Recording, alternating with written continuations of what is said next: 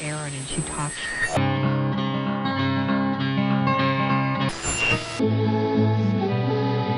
The whole family was targeted and 17 members were killed. Bada bing, bada fucking ball cancer!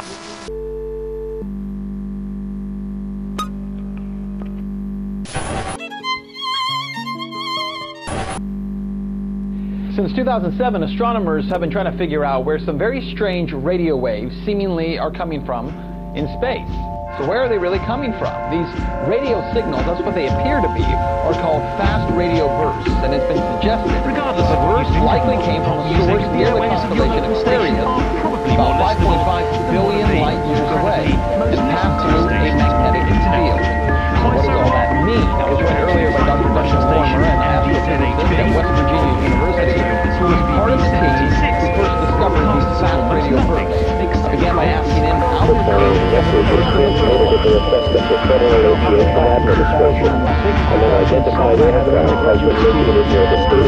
This extraordinarily creepy station has been broadcasting these two short radio non-stop since 1982.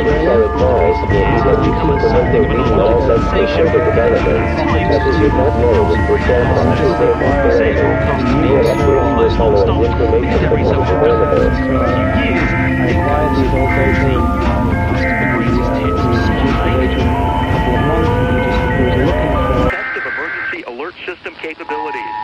This test message has been initiated by National Alert and Warning Authorities in coordination with emergency alert system participants, including broadcast, cable, satellite, and wireline participants in your area. Had this been an actual emergency, the attention signal you just heard would have been followed by emergency information, news, or instructions. This is only a test. We now return you to regular programming.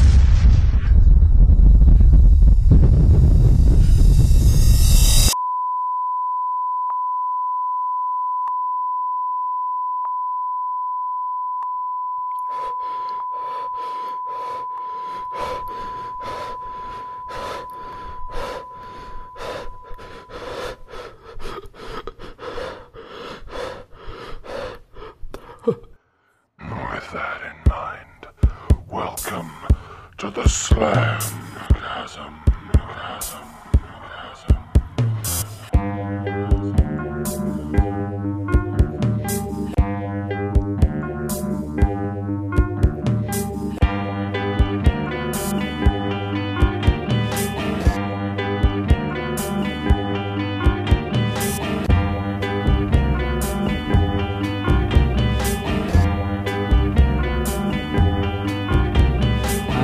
So bad I've got a worried mind. I'm so lonesome all the time.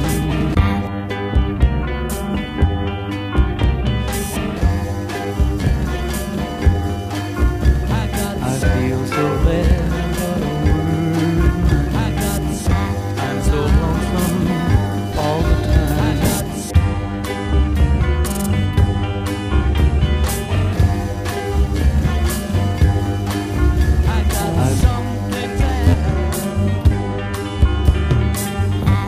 I left my baby behind on the bayou. I'm so lonesome.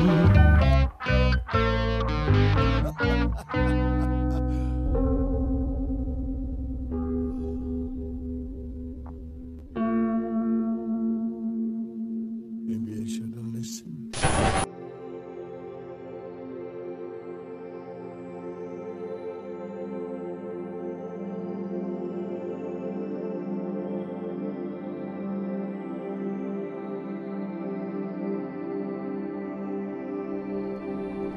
Well, my brethren and sistren, like a snow leopard fresh from the kill, the Slamgasm is a beast that comes at you rare and bloody.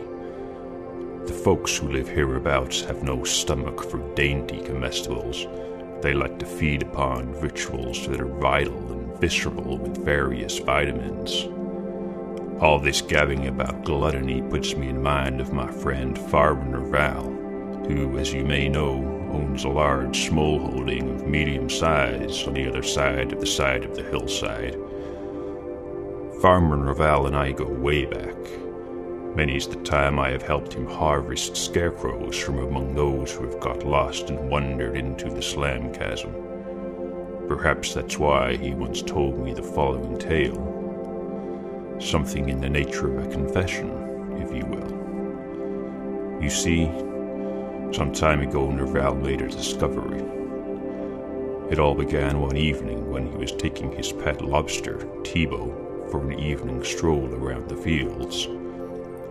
The bright blue ribbon he was using as a leash broke, and the precocious crustaceans scuttled away into a thicket of bracken. My friend Nerval gave chase, and soon found himself ankle-deep in a warm, thick red liquid. Now, Farmer Nerval is no stranger to blood. I don't imagine there are many folks around these parts who are. But he had never seen it bubbling straight up from the ground before, like seepage from some oil well of agony. He got down on his knees in the gore and began to dig with his bare hands. And what did he find? Well, stick around, listeners, and I shall tell you. This next number is dedicated to all the world's lonely scarecrows.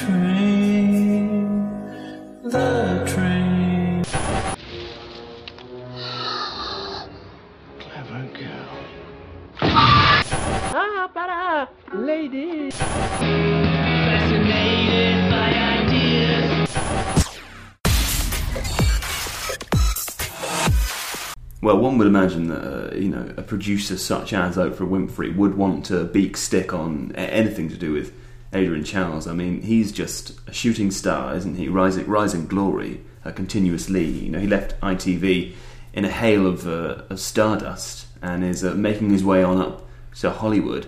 A real face that fits in, you might say. Yeah, and I think that's going to be his next film, The Face That Fits In. Mm-hmm.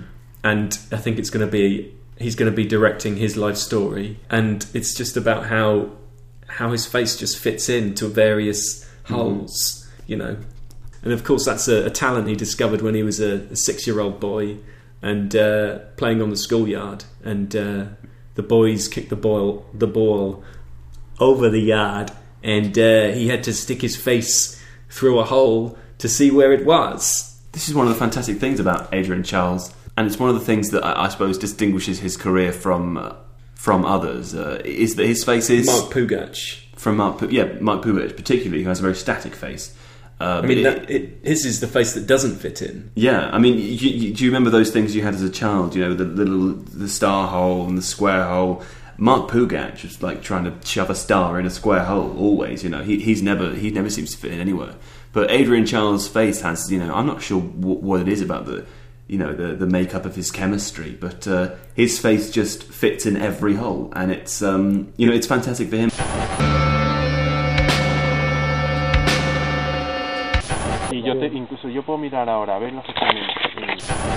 Hello? Derek. Yes. What's up, dude? Who's that? Oh, Kurt. Hold on 1 second. Okay. All right. Hello? Hey, bud. Whoa. What's up? Dude, what's up? Hey. Hey! Fuck, my phone's fucking up. Hey, did you get the boot off?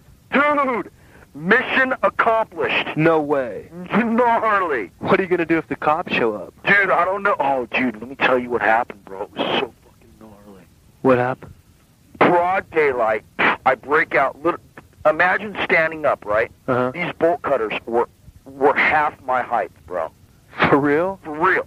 From my foot, they went up to like right below my armpit. Holy fuck! They were so gnarly. These bolt cutters bolt cutters this big have to be registered with the FBI to own them. Holy fuck! Seriously, I had a friend of mine. Well, I told you about my friend down at the U-Haul. Yeah. They need those locks because they go. The government goes into those storage places frequently. You know. Yeah. Sometimes people, they auction off the shit, or if they think this guy's a drug dealer, they'll go in, you know, and they need the bolt cutters there, so that's how they were authorized to have these big motherfuckers. Right. So I called my bro, he gave me a ride down there. These fucking things went, like, right below my armpit. They were that gnarly. Holy shit. So right? So I'm cruising down the street in broad daylight with these bolt cutters, like, slung over my shoulder, you know, like I'm carrying some skis.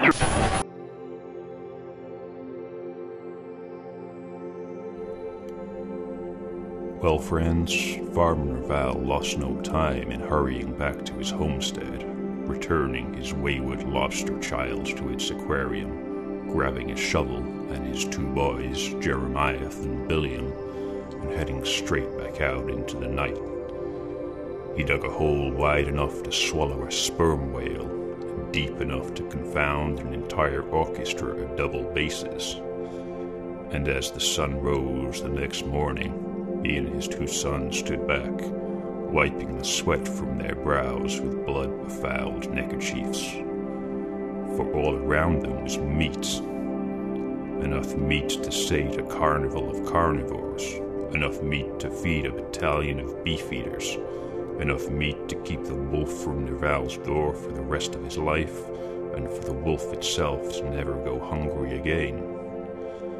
They filled trailers and trash cans, wheelbarrows and water pails, but still the meat kept coming. They hacked at it with their shovels and scraped great gobs of it out of the ground with their hands. And it was lean, and it was fresh, and, well, folks, it was still warm.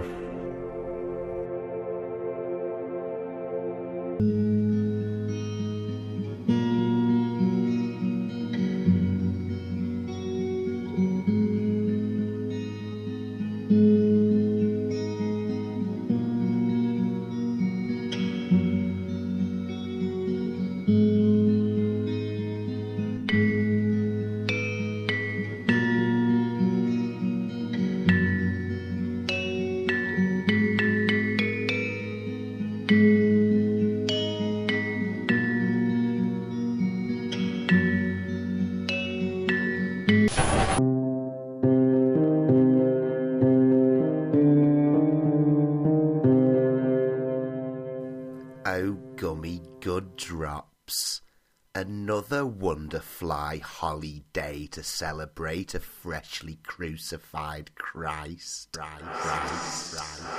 Easter bunny, looking kinda funny with your basket of eggs.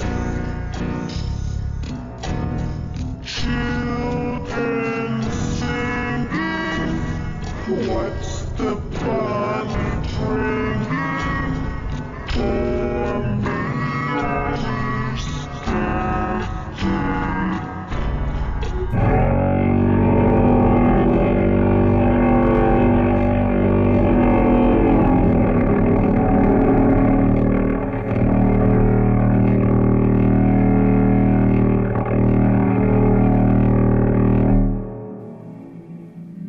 Easter Easter weekend with Peter Plankin. Friday. I started the day as I normally do, by clearing up all the little bags of dog dirt on the mat by the front door. At least none of them are on fire this morning, Mother always used to say back when she had those lovely lips for kisses. It always made me laugh when she said that.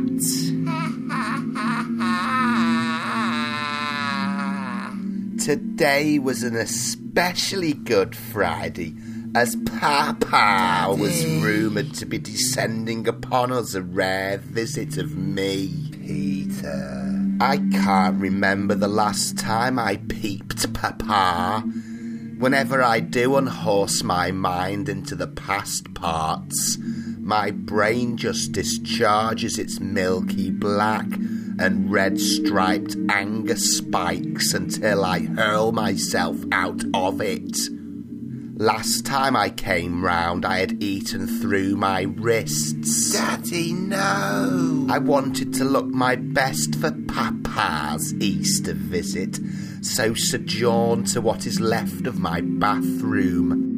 Clearing the bits and bones out of the way, I spotted the message I had written on the mirror to remind my mind. Clever me. Don't forget to finish Mother's happily ever Easter card, it memorandumed.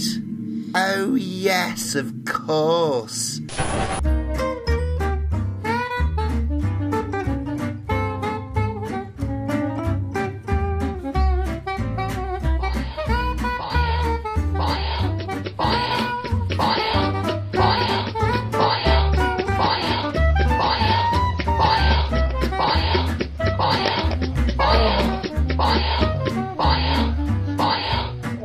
Come on, these yellow panties.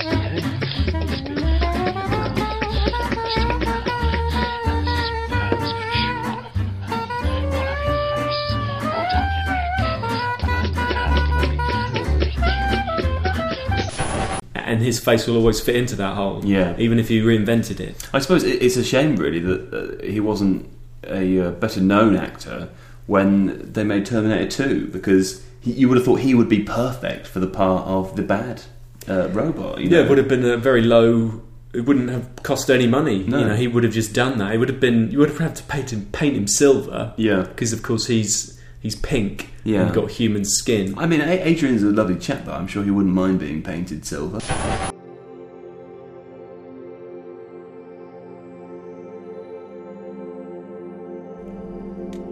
Farmer Nerval and his boys spent the next 2 months cutting deeper and deeper into the hillside.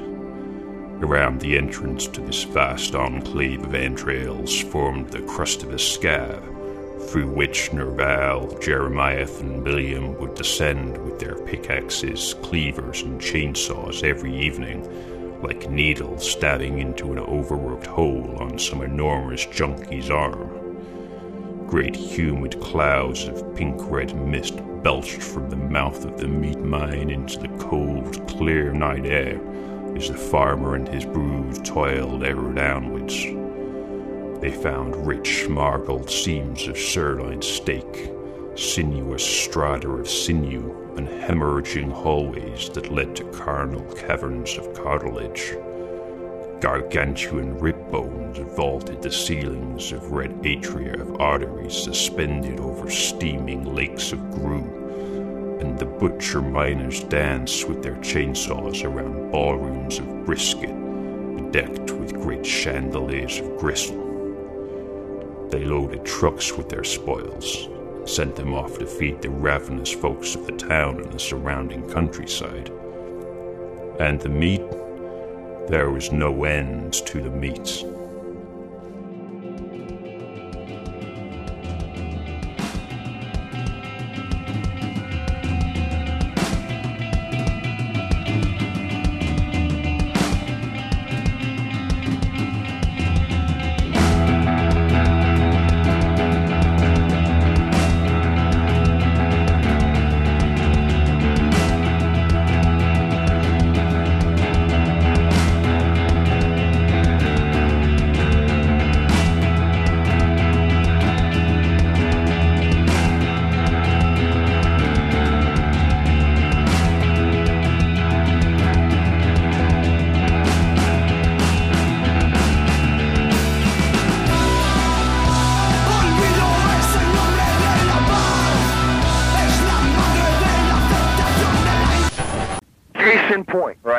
Case in point.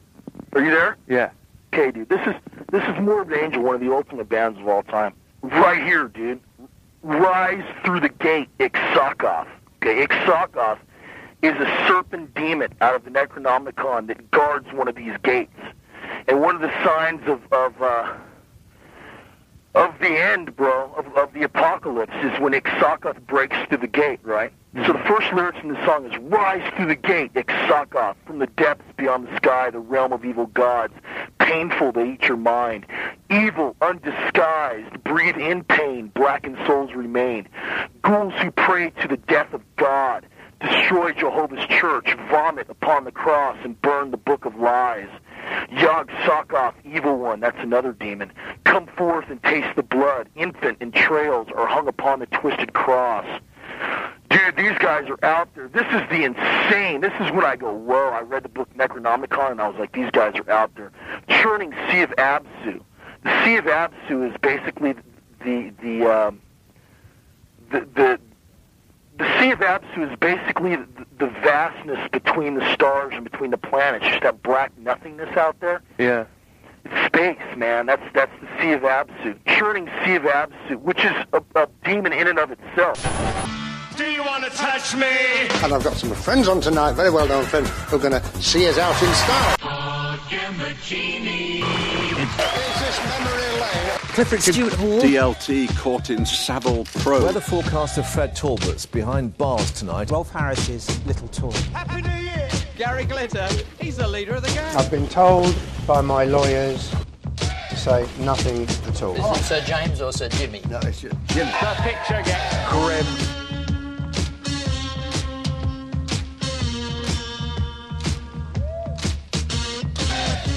Just so that you understand the situation.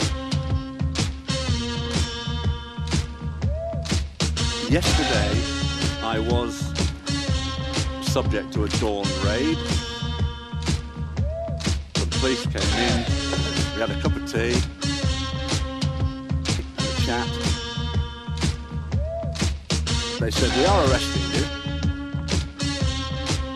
And I said, oh, that's great news. Abu Qatada. When did you start going on school trips? No comment. Do you remember your first school trip? Do you remember your last school trip? What type of trips were they? No comment. Great voice, though. Great voice, Fred. Great voice, Fred. It was our weatherman, Fred Talbot, changing places with Gary for charity ages ago. This is Chris Denning with you right through until 5 o'clock. My key age of attraction is about 15 or 16 actually. I am a 14-year-old boy in a 68-year-old horrible body. Denning was also close friends with the producer Jonathan King. If I arrive at the gates of heaven and St. Peter says, you can't come in here, Mr. Wood, will you apologise on camera to your victim? I'll break his thumbs. If you do hear anything about me, will you please let me know? I have no comment to make at this stage. The religious department at the BBC once asked me if I'd write a book. Already entered by Mr. Hall. I'm working on the glitter on the inside. I'm very close friends with a lot of these people. There's that sort of touching I want to talk about. Why won't you even say sorry? I've no comment. Girls are very grateful to Jimmy Savile. Type of age with the boys who went on these trips. No comment. The picture gets grim. Get as much of your mouth inside as you can. Access to unlimited porn. She was too young, or much too young, you know. Squeezing the boobs of a couple of women. I'm all for girls, but don't know too much. King's seduction packs. The picture gets grim. Cross-examination on 10 charges of child. The jury would hear 3 other witnesses. There were numerous instances court heard where they too were abused by the children's entertainer. Now been charged with 50 years of allegations against Jimmy Savile. Recently assaulted 2 of them. Rolf Harris was not. And 10 girls aged 34 crimes of rape. Youngest victim, a boy of He was just found 8. guilty of abusing 2 girls. Rolf Harris repeatedly molested over many years. 14 counts of indecent It's about assault and 20 years indecent recent acts. 3 women, the youngest victim counts a boy. The numbers are bewildering. 450 people to be savaged. A predatory Desire for young girls. They too were 3 women, the youngest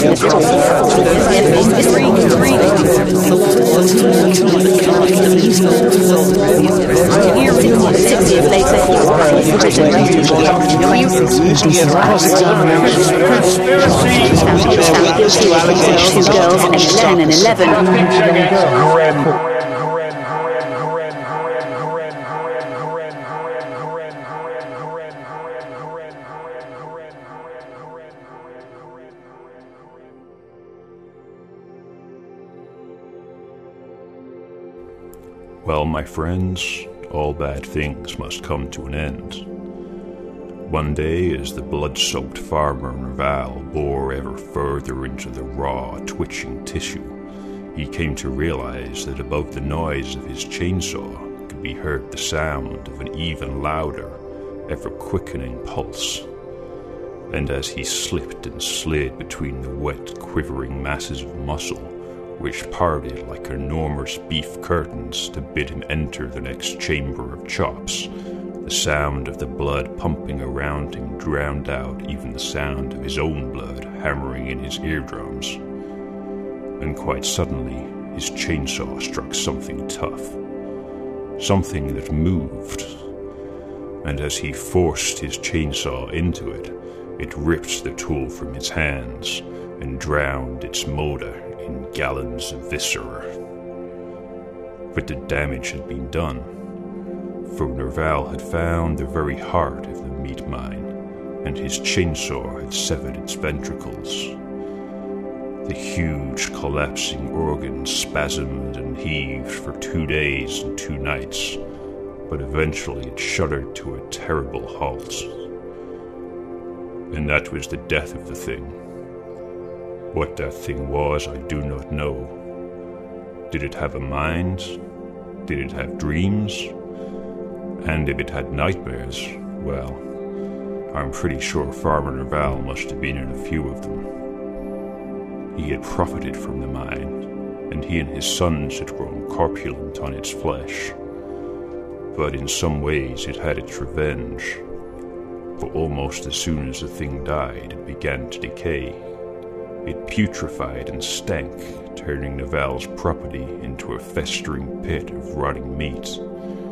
Great snowdrifts of maggots swept across the fields, and foul liquids oozed down the hillside in glaciers of pus. And it is like that still. Even Nerval's lobster refuses to leave the house. It is a place blighted with disease, a place where nothing will grow. And Nerval? Well, he makes his money these days from selling the eggs of the fat vultures that live on his farm now. They seem to be the only things that thrive in that particular part of the Slam Chasm.